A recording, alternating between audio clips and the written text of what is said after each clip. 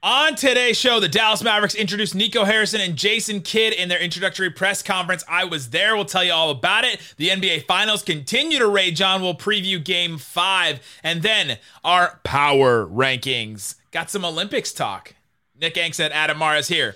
Locked on NBA. You are Locked On NBA, your daily NBA podcast. Part of the Locked On Podcast Network, your team every day. I've been on the back row right now watching it on TV, and so I want to, be able to touch the car. And welcome. You're Locked On to NBA. My name is Nick Angstead, host of the Locked On Mavericks podcast, and I'm joined, as always, on every Friday, host of Locked On Nuggets, DNVR's own Adam Mara. What you got for me, Adam? Nothing much, man. Exciting game yesterday. It was fun. I look forward to talking about that one and this weekend's big pivotal Game 5. It's huge. It's absolutely huge. Today's episode is brought to you by Michelob Ultra. Enjoyment isn't the end game. It's the whole game at only 2.6 carbs, 95 calories. It's only worth it if you enjoy it. All right, on today's show, like I said, we're going to get into the Mavericks press conference, the NBA Finals, and our power rankings. Let's start with the Dallas Mavericks. They introduced Nico Harrison and Jason Kidd on Thursday. I was there in person. Isaac Harris was there. We also had Rafael Barlow from the Locked On NBA draft there. So we had 3 Locked On hosts there. I was pretty proud that we had all those people there. But not a ton of big news, I think, came out of that. But one of the things that was pretty interesting that I thought was the Dallas Mavericks being now this new brain trust, basically, of Nico Harrison, Jason Kidd, and then also, of course, Mark Cuban backing Kristaps Porzingis. I thought that it was a really interesting thing what they were asked about Kristaps Porzingis. So I actually want to play this clip real quick of Mark Cuban interjecting a comment, like a question that wasn't asked to him. It was a question asked to Jason Kidd, and Mark Cuban interjected afterwards about Kristaps Porzingis and how Cuban, it seems like, really wants to defend Porzingis right now. So that second question, I said it earlier, I think we're excited about KP being healthy. I think he's excited. He's ready to work. And I think you're going to see a different KP. Yeah, and honestly, I don't think I can add much more than what Jason said. I think he said it perfectly. Yeah, I would like to add something on KP. I think he's been unfairly maligned. During the playoffs, he did exactly what he was asked to do. Exactly. He put team first. And he put his own personal statistics knowing that people were going to give him a hard time because, as he said to me and others, he just wants to win. And to Jay Kidd's point and Nico's point, this is going to be the first season with the Dallas Mavericks where he's coming in healthy. And he's able to work on things other than just rehabbing to get his body ready, to get stronger, to work on his game, something he has not been able to do. And, I think – I even hear from my own son, and I've got to sit him down and say, you don't understand, right? To Jay Kidd's point, he's, you can't teach 7'4", and you can't teach shooting. You can't teach his ability to create shots. But now he's going to have a chance to have some continuity, and that's something he has not had since he's effectively been a rookie. And so I think, with what Jay Kidd and Nico have planned, the ability for KP to work, I think him and Luka are going to be a lot better together. And as a team, to Nico's point, I think you're going to see a lot of things that are going to make us far better as a team. The biggest part about that to me is that he literally interjects and comes in to defend Kristaps Porzingis. Give me your quick takeaways on that. Well, my first takeaway is that I love that Jason Kidd's answer was 4 seconds long, and then Nico pops in and is like, there's really nothing more to be added to that 4-second answer. It's really, he said everything. So that part was funny to me. Part of me does feel like, what is it? Thou dost protest too much. A little bit of Mark Cuban going all in on the, hey, no, he was incredible. He's such a winner. He came into my office and said, I'm only want to win or whatever. So there's a little bit of that stuff going on. But the truth is, what else were they going to say in this? You only can go two ways in a press conference. One of them is to do exactly what they said. No matter, just don't show your hand. Say, we love our guy. We don't want to change. The other option is to do what Doc Rivers and Joel Embiid did. Which is just completely throw a guy under the bus. Clearly, they weren't going to do that. So I really don't know that I read anything into this.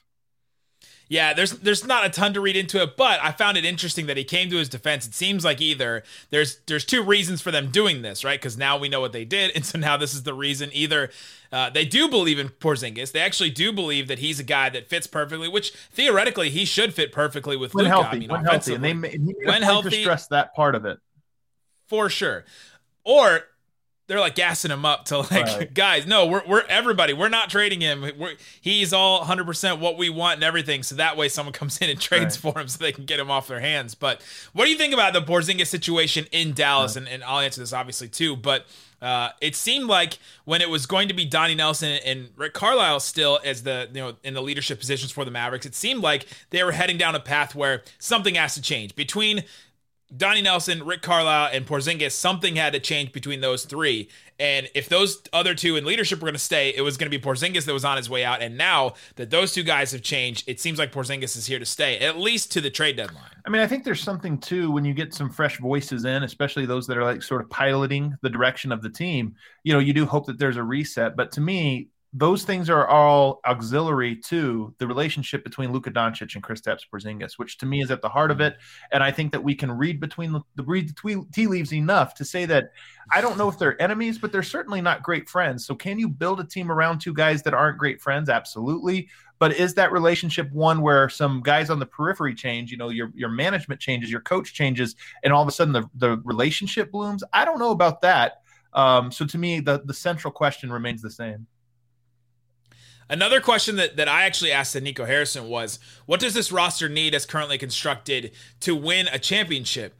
And his answer to me was like culture and what we bring as me and Jason Kidd and to improve that. Right. So I think that goes to that point of the relationship between Luka and Porzingis. If these two guys, Nico and Jason Kidd, can come in and fix that or patch it up or at least make it amicable so that those guys work well together, and as well as they work together in 2020. It's not like we've never seen these guys work well together at all. I mean, they played pretty well in the bubble and all that. So I think that, but then also that answer, it was he sort of blew it off because he didn't want to say specific players or anything like that, obviously in Tampa, but that they think that these two guys together can lead them to a title eventually. And I thought that, of course, you're going to say that as a team, but it didn't seem like they needed any specific like big sweeping changes to this roster to be where the Suns and the Bucks are right now. Yeah, to your point, though, about this, winning really does cure a lot. And I'm not saying it'll cure a relationship. I mean, I do think there is eventually going to have to be, if Kristaps Porzingis is going to be your second best player, which he's paid to be that, then they do have to have some sort of on-court chemistry, respect, and appreciation for each other that they probably don't have just yet. But you start winning, and it becomes a lot easier to build that. So I do agree with him that culture is where you start with this. But let's not kid ourselves. There's also some moves they're probably going to have to make. And I don't know if you make those all in one summer to get. But a culture is a great start. And I will say, Luka's so young. I've already seen the takes out there, people saying, well, once Luka gets out of Dallas or this situation or whatever. He's so young, man. I mean, like, it's not like he's going anywhere. He's in the NBA for the next 15-plus years. Hopefully he's in Dallas for the next 5-6 years at minimum. That gives you a lot of time to sort of, you focus on culture first, you get everybody on the same page, and then you start adding some of the pieces you needed. One of my favorite parts of the press conference was at one point Jason Kidd started going down this road where he compared Luka to a car, and somebody asked him, what things would you want Luka to improve on? And Kidd was like, well, it's like a car. I really want to get in under the hood of the car. And then later he says, I want to touch the car. Wow. So I can't wait to touch the car. Locked on like the metaphor just completely got away from him. But it's interesting to see what Jason Kidd and what Nico Harrison are going to do with this roster, and then with Luka and all that. Seems like they're going to continue to let Luka have the keys, which they should, obviously. But what changes come, and we'll have it all for you on Locked On Mavs. Any other thoughts? This is super, super early, like initial reactions. But do you come away from today feeling better or worse about the Mavs than you did this morning before the presser? No, I'm the exact same. I don't think I learned anything specifically about this team that I didn't before. I'm I guess encouraged a little bit just on the sense of, Jason Kidd says he's grown. One of the things that he was asked is, how have you grown? And I think Isaac Harris, my co-host, asked this. How have you grown since, Milwaukee and Brooklyn and those situations that kind of, crapped out?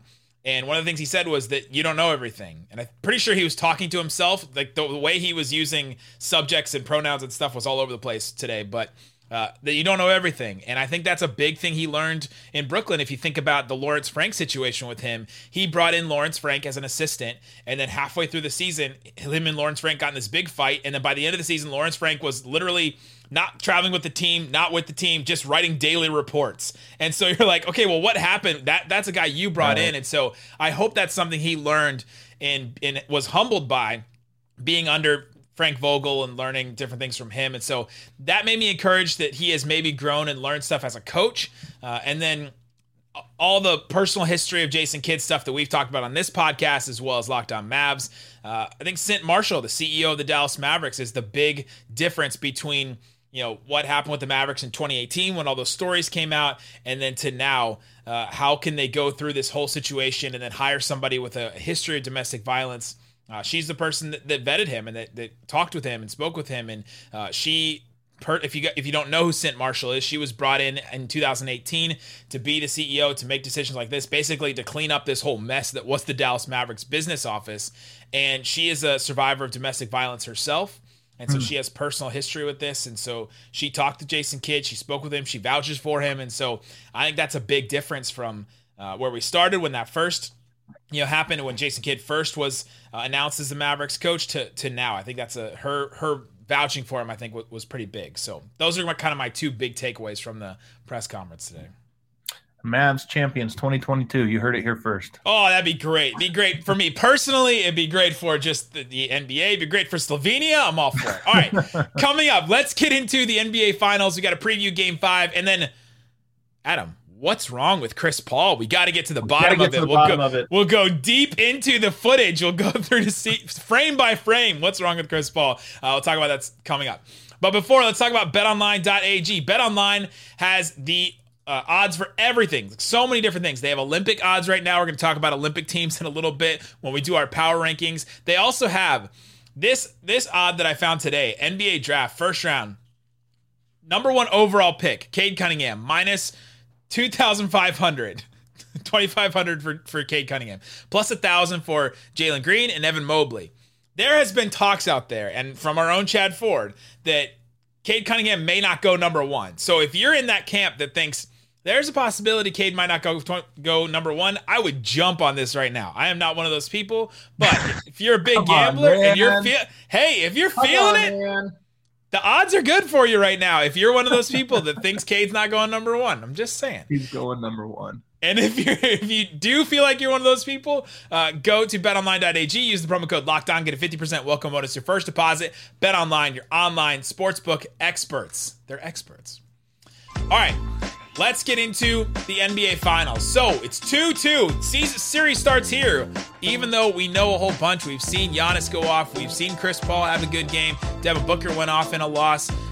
Let's just start with, what are your thoughts overall about this series, about where it's going, where it's heading? Are the Bucks running away with it now? It's like when it started with Suns 2-0, it's like, oh, Suns dominating, that's it. And then now it's Bucks dominating, oh, it's over, all that. Well, I do think there's a trend. If you kind of follow from Game 1, Phoenix looked like the clear better team. Game 2, I thought they looked like a slightly better team. Game 3, Milwaukee looked better. And then this game, much better. This Game 4, was such a close battle back and forth. And the thing I take away from Game 4 and really from this whole series is just how tough and resilient Milwaukee has been. Because I actually think Phoenix is the better team and has more ways to beat you. But Milwaukee is just so especially Drew Holiday and Giannis are just so good at making the extra plays and making the winning plays. And that fourth quarter comeback to me was all about that. They just were clearly the more desperate team. Now, can Phoenix match that desperation now that they're both tied 2-2? I don't know. That's what I want to find out. But I thought that in games 3 and 4, Milwaukee played with a level of determination to pull this one out that I really hadn't seen from any team so far in the playoffs. They looked more desperate to me in Game 4 than any team I'd seen at any point in the playoffs, and I was just impressed with it. Well, there's such a team, and I've said this, I think so many people have said this. They're such a team, they're front runner, right? Like when they're playing ahead, they're so much better than if they're behind. So if that team went down, which team are you talking about here? Milwaukee? The Bucks, yeah. Okay, interesting. If the Bucks went down 3-1, I think that all of a sudden that's, that would be brutal for them. So yeah, they would have to come back from behind. Drew Holiday, I think, Phoenix has a little bit of this though in them. Phoenix is a team that has a bunch of young players, and they've been ahead this entire playoffs. This is why I'm so curious for Game 5, is because you've had big contributions from Cam Johnson and from Cam Payne and from Mikal Bridges, guys that are really good role players. But now they're in a moment. They haven't been here since the first round, and even in the first round, Game 5, no Anthony Davis, LeBron James hobbled. Like, they weren't really up against the wall. Now you've got a more or less healthy Bucks team tied, and you're going back to what is certainly a must-win Game 5 for you on your home court, or as close to a must-win as you can get. I'm so curious if those guys continue to look like they have the last couple weeks. Yeah, that's going to be huge for them. I think even bigger for the Suns is Chris Paul, right? If Chris Paul looks like he did in Game 4 again, then this is a completely different conversation. It's like Devin Booker and Chris Paul can't be good at the same game in this series, right? Like, it has to be one or the other in this so far. I think I know why. I think I can crack this code. There is one Drew Holiday, and whoever he is guarding, that guy is going to have a bad night. And right now he's going to be – I mean, he guards everybody. They switch. They do a lot of different things. But right now he is making Chris Paul's life hell. And look, I saw a lot of speculation about Chris Paul and the hand and this or that. Here's what I know. He's guarded Chris Paul for 78 possessions and forced 7 turnovers. That's Dennis Schroeder in the previous round, 83 possessions, just 1 turnover. I saw that stat come up. And then even if you just look at the field goal percentage numbers and you just look at Chris Paul, who I think my personal theory is Drew Holiday is guarding him so well that we think he's injured. We think Chris Paul might have an injury, but to me, it's Drew Holiday is a hell of a defender. Yeah, and that's why you bring in a guy like Drew Holiday. I've seen a lot of takes about his offense, and it seems like how his offense goes, the Bucks go so far in this series. But they brought him in for his defense, too. He's an incredible defender. And so on one of those two guys, that's exactly what you want. And so, yeah. And I think I would rather have Devin Booker beat me than Chris Paul. So I think the Bucks are playing it the right way. Right. I would agree with that. And Devin Booker was obviously spectacular. But maybe it depends on how you look at this. You might look at it and say, hey, Chris Paul has been struggling now a couple games against Drew Holiday. Devin Booker went off. He had a fantastic game. And if they would have won this game, it would have been a very memorable, we might have knee-jerk reaction. Is Devin Booker the best guard in the NBA? We would have really started. 40 points in a finals against a very good defensive team is very impressive. But the flip side of that is you got that from Devin Booker and you didn't win. Are you going to get that same performance from him in Game 5? I don't know. Maybe, but maybe not, because he made a lot of really tough shots. Devin Booker, 10th youngest player in NBA history to score 40 in an NBA Finals game. He's 24 in something number of days. Magic Johnson was 4 years younger than him when he scored 40 in that NBA Finals game in 1980. That's so wild to me. Think back to that. It is wild. 4 years younger than Booker. Booker seems so young still right now. Who's your key for Game 5? Is it Chris Paul? Is it Drew Holiday? Is it, Giannis feels like he's going to be who he is. He kind of had an off game, actually, offensively, at least in Game 4. But who's the key or the X factor, I guess, for either team or whichever one you want to pick? Well, on Phoenix's side, I'm going to say DeAndre Ayton. And when you say X factor, I don't know. He's on the border of, is he an X factor? Or is he like a star where you just need him to be great? But I think that he has some untapped potential in this series, meaning that I think he can make more of an impact, and they need him to make more of an impact, in part just because, Giannis has been so fantastic. I don't think anybody, obviously, on Phoenix can guard him, but can you put enough pressure on the rim that it changes the way Giannis has to defend? And to me, that's going to be one of the big adjustments for Phoenix, is maybe trying to get Ayton a little bit more aggressive, trying to score the ball, and maybe even trying to get him to the line. I know he doesn't shoot a lot of free throws, but trying to draw some contact. I just think they need him to step outside of his comfort zone. Everything this playoffs has been, look at the efficiency, look at this. A lot of that has been because he has accepted a somewhat marginal but important role. I think in this series they need him to step outside of that just a little bit, but they need it, and I'm curious to see if he can do it.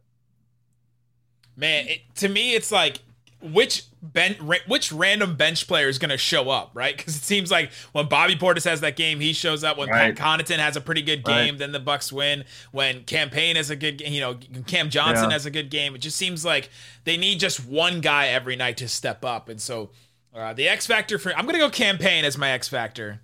Okay, I think that's the guy. If he has a good game, I think that goes in the Suns' favor. Like that does more for the Suns than any bench player for the Bucks to me. He's more of a true X factor in that, like, not that much is expected of him. So if he does have a big performance, it's like, that swings things quite a bit. On the other side, if we go to Milwaukee, again, it depends on how we define this X factor, but there's 3 games left in this year, potentially 3 games. I think Drew Holiday is going to have one good scoring game left. He plays great defense every night. He makes X factor plays. He rebounds. He does all this stuff, and he's valuable even if he doesn't score. But I think that in the games that he does score, Milwaukee's going to win. And if that comes in game 5 and you get to come home with a chance to win a championship, I think you win it. So I think he has one more good game in him. If it's game 6, okay, you kind of expect it at home. If you get that on the road, I think Milwaukee wins the series. I want Bucks in 6 just for Brandon Jennings, just to get the final, just to get that resolution right there. But Bucks fans have been chanting Bucks in 6. Obviously, I want it to go 7 because this series has been so fun. I've really enjoyed this series so far. I don't know if these are the 2 best teams in the NBA, right? It's all the injuries and everything, but they're 2 evenly matched teams, and that makes it really fun to see the back and forth, to see, okay, is Giannis just going to keep barreling to the rim and getting fouled and going to the free throw line? Is his confidence going to be shaken because of an airballed free throw? Is Devin Booker going to be able to bounce back from a 10-point game? All this stuff has just been super fun to watch. Can I tell you who this hidden star has been of these finals? The sneaky star. Ooh. The fan bases, Guy Fieri? The Phoenix and Milwaukee fan bases. I mean, they have really been impressive. That crowd, you're talking about Bucks in 6, which is obviously a little bit of a nod to Suns in 4, which has been, the chant as you're leaving game 2, Suns in 4 chant on Phoenix's crowd. You get back and say, no, Bucks in 6. These 2 crowd bases, fan bases have been dialed in. The crowds have been fantastic. And you look outside of Fiserv Arena and you've got people standing out, thousands of people standing outside of a home game watching it. I'm so impressed with both fan bases. The Bucks in 6 has a history too with Brandon Jennings and calling it back. I think the Bucks were like an 8 seed, and he called it back against Miami or something like that. Oh man, gotta love the irrational confidence, guys. Any other thoughts about the finals? Not really. A great series. I'm going to feel bad for whichever team loses. I won't necessarily feel bad if it's Chris Paul. I won't feel bad for him per se.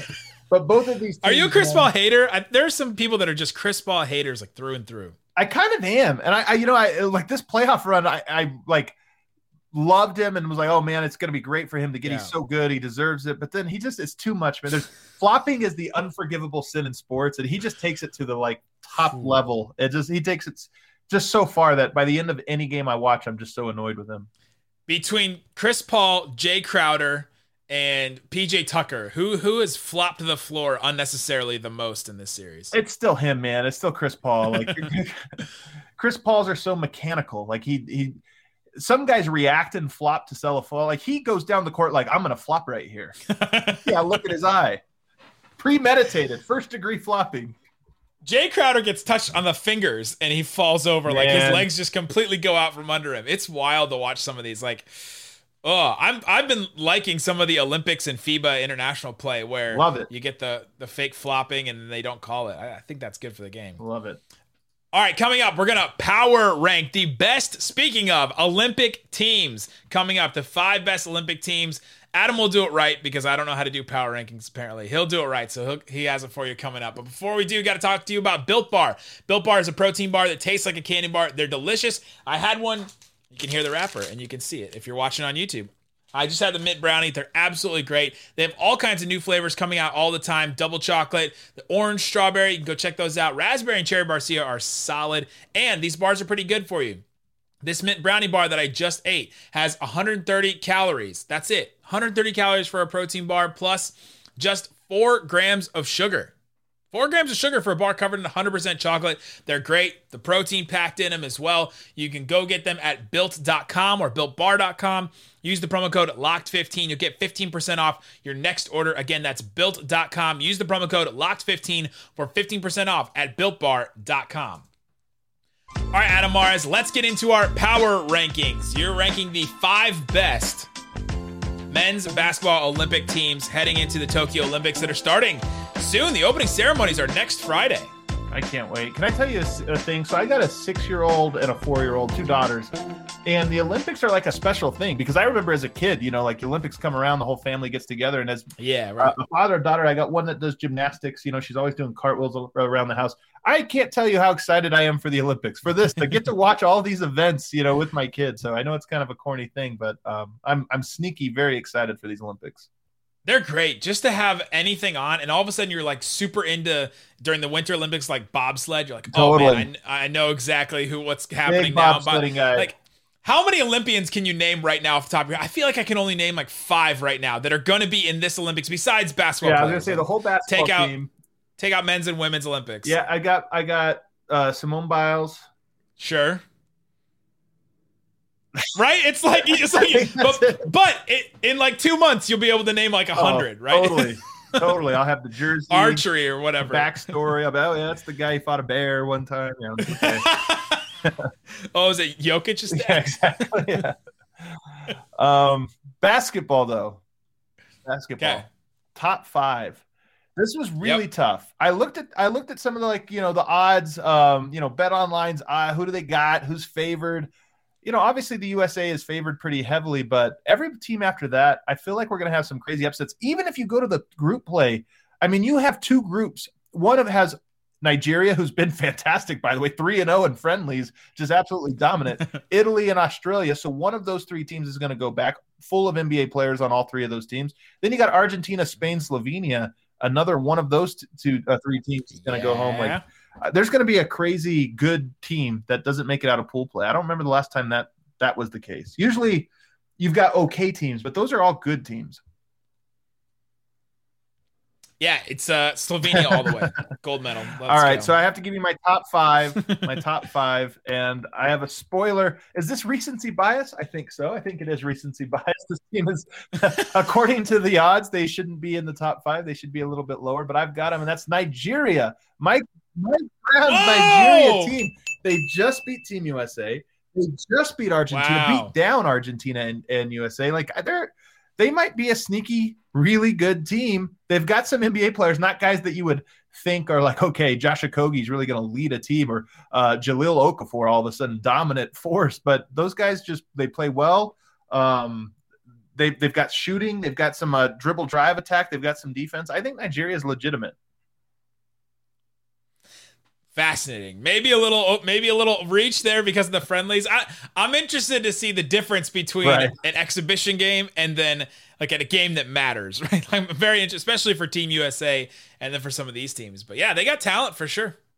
Caleb Agata, that's the name to keep your eye on. Why? Because he's on the Nuggets' summer league team, so he's got to be great. Caleb Agata. He actually does look pretty good. I gotta say in these friendlies, toe to toe with Kevin Durant, it's amazing. Let's go. Number 4, another team that beat the U.S. I would say upset, but maybe not so much. Australia. So low. I do have them a little low. They were actually the Aussies. AAA. I know this is. I'm being a little bit tough here on Australia. They've got Dellavedova. We all remember him. You got Patty Mills.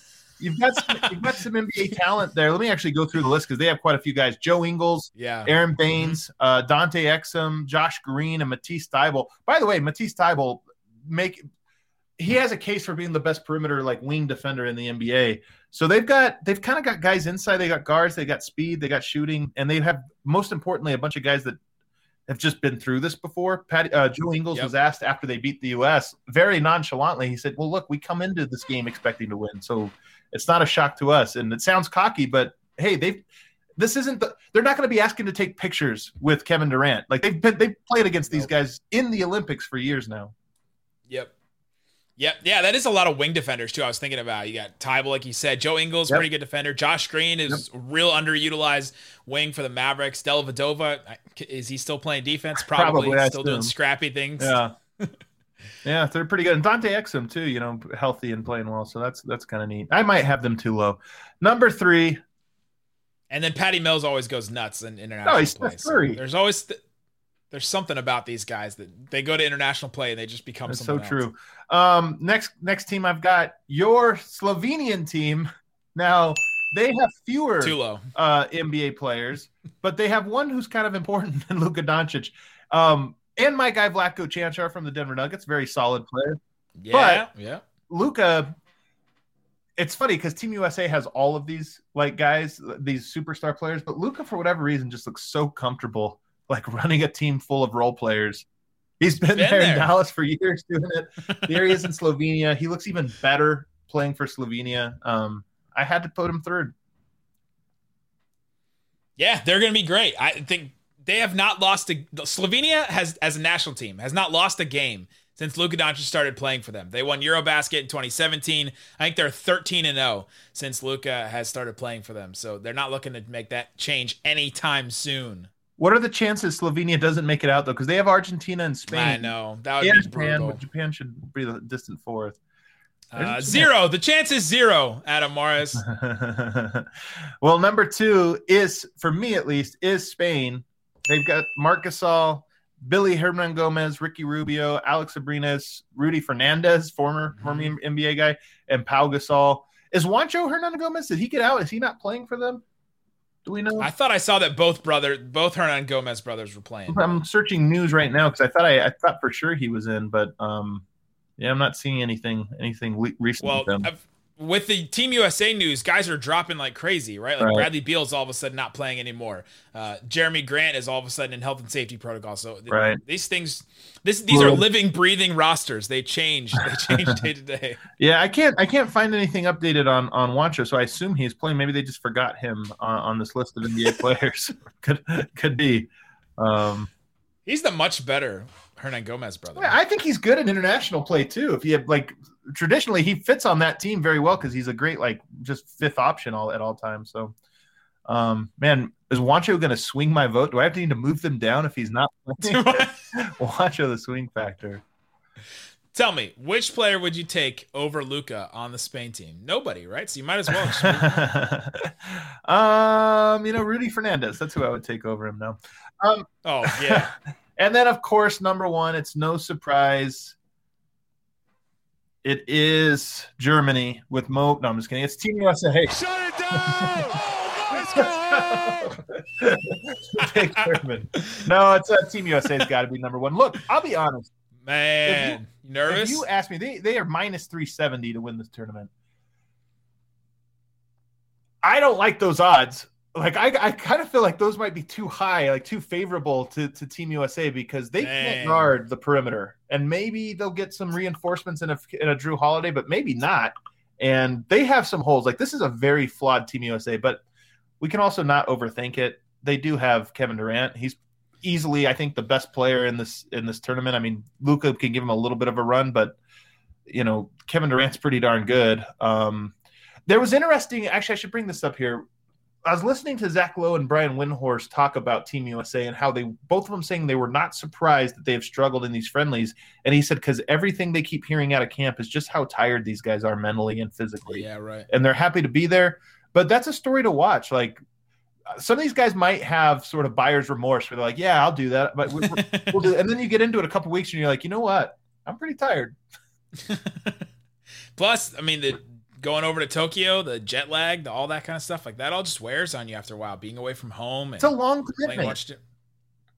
It's a really long commitment. Plus, this season was kind of long, and the off season is going to be short, and all that. I mean, there's a lot of factors going into this, but yeah, I like that Team USA is not going to be this dream team dominant force. I like there's going to be stakes in these games. But there's still, here's the thing about that, because I'd be with you if they weren't all great scorers, and it just feels different. I mean, I think they could have had a more balanced roster. Kevin Love, I don't know what his role is on this team. I feel like they could have used some more interior defense, but they have a bunch of scores, so I think it's going to feel like such a failure if they don't win. But at the same time, true. Damian Lillard, Zach LaVine, Bradley Beal, that's 3 of the same player. Gone. Brad Beal's gone. Oh, that's right. Brad Beal's now in the protocol, so you're right. He's out of there. So, but still, you get Drew Holiday, sneaky, going to be extremely important to this team as the only guard that can guard. Yeah, he will be. That's wild how important he might be for this Team USA. He's important for the Bucks. Okay, here we go. Is he more important for Team USA or the Bucks right now? Drew Holiday. It might be Team USA. They don't have anybody that could guard, not a single player. You know what? Patty Mills looks like Steph Curry against them. Man, interesting. There you go. That's your 5, the best teams. There's somebody that got left off. I'm sure we'll hear from people about it. But there you go. That's Locked On NBA. Thanks for listening. I might get a call from David Locke since my Left Go Bears French team off, but they're out of there. Get them out of there. Get him out. Frankie Smokes out of here. No way. Get him out. Watch them beat Team USA. Be the worst. The biggest thing. There you go. Thanks so much for listening to Locked On NBA. You can go listen to Locked On Mavs with me and Locked On Nuggets with Adam Mares. Guys, thanks so much for listening to Locked On NBA. Boom.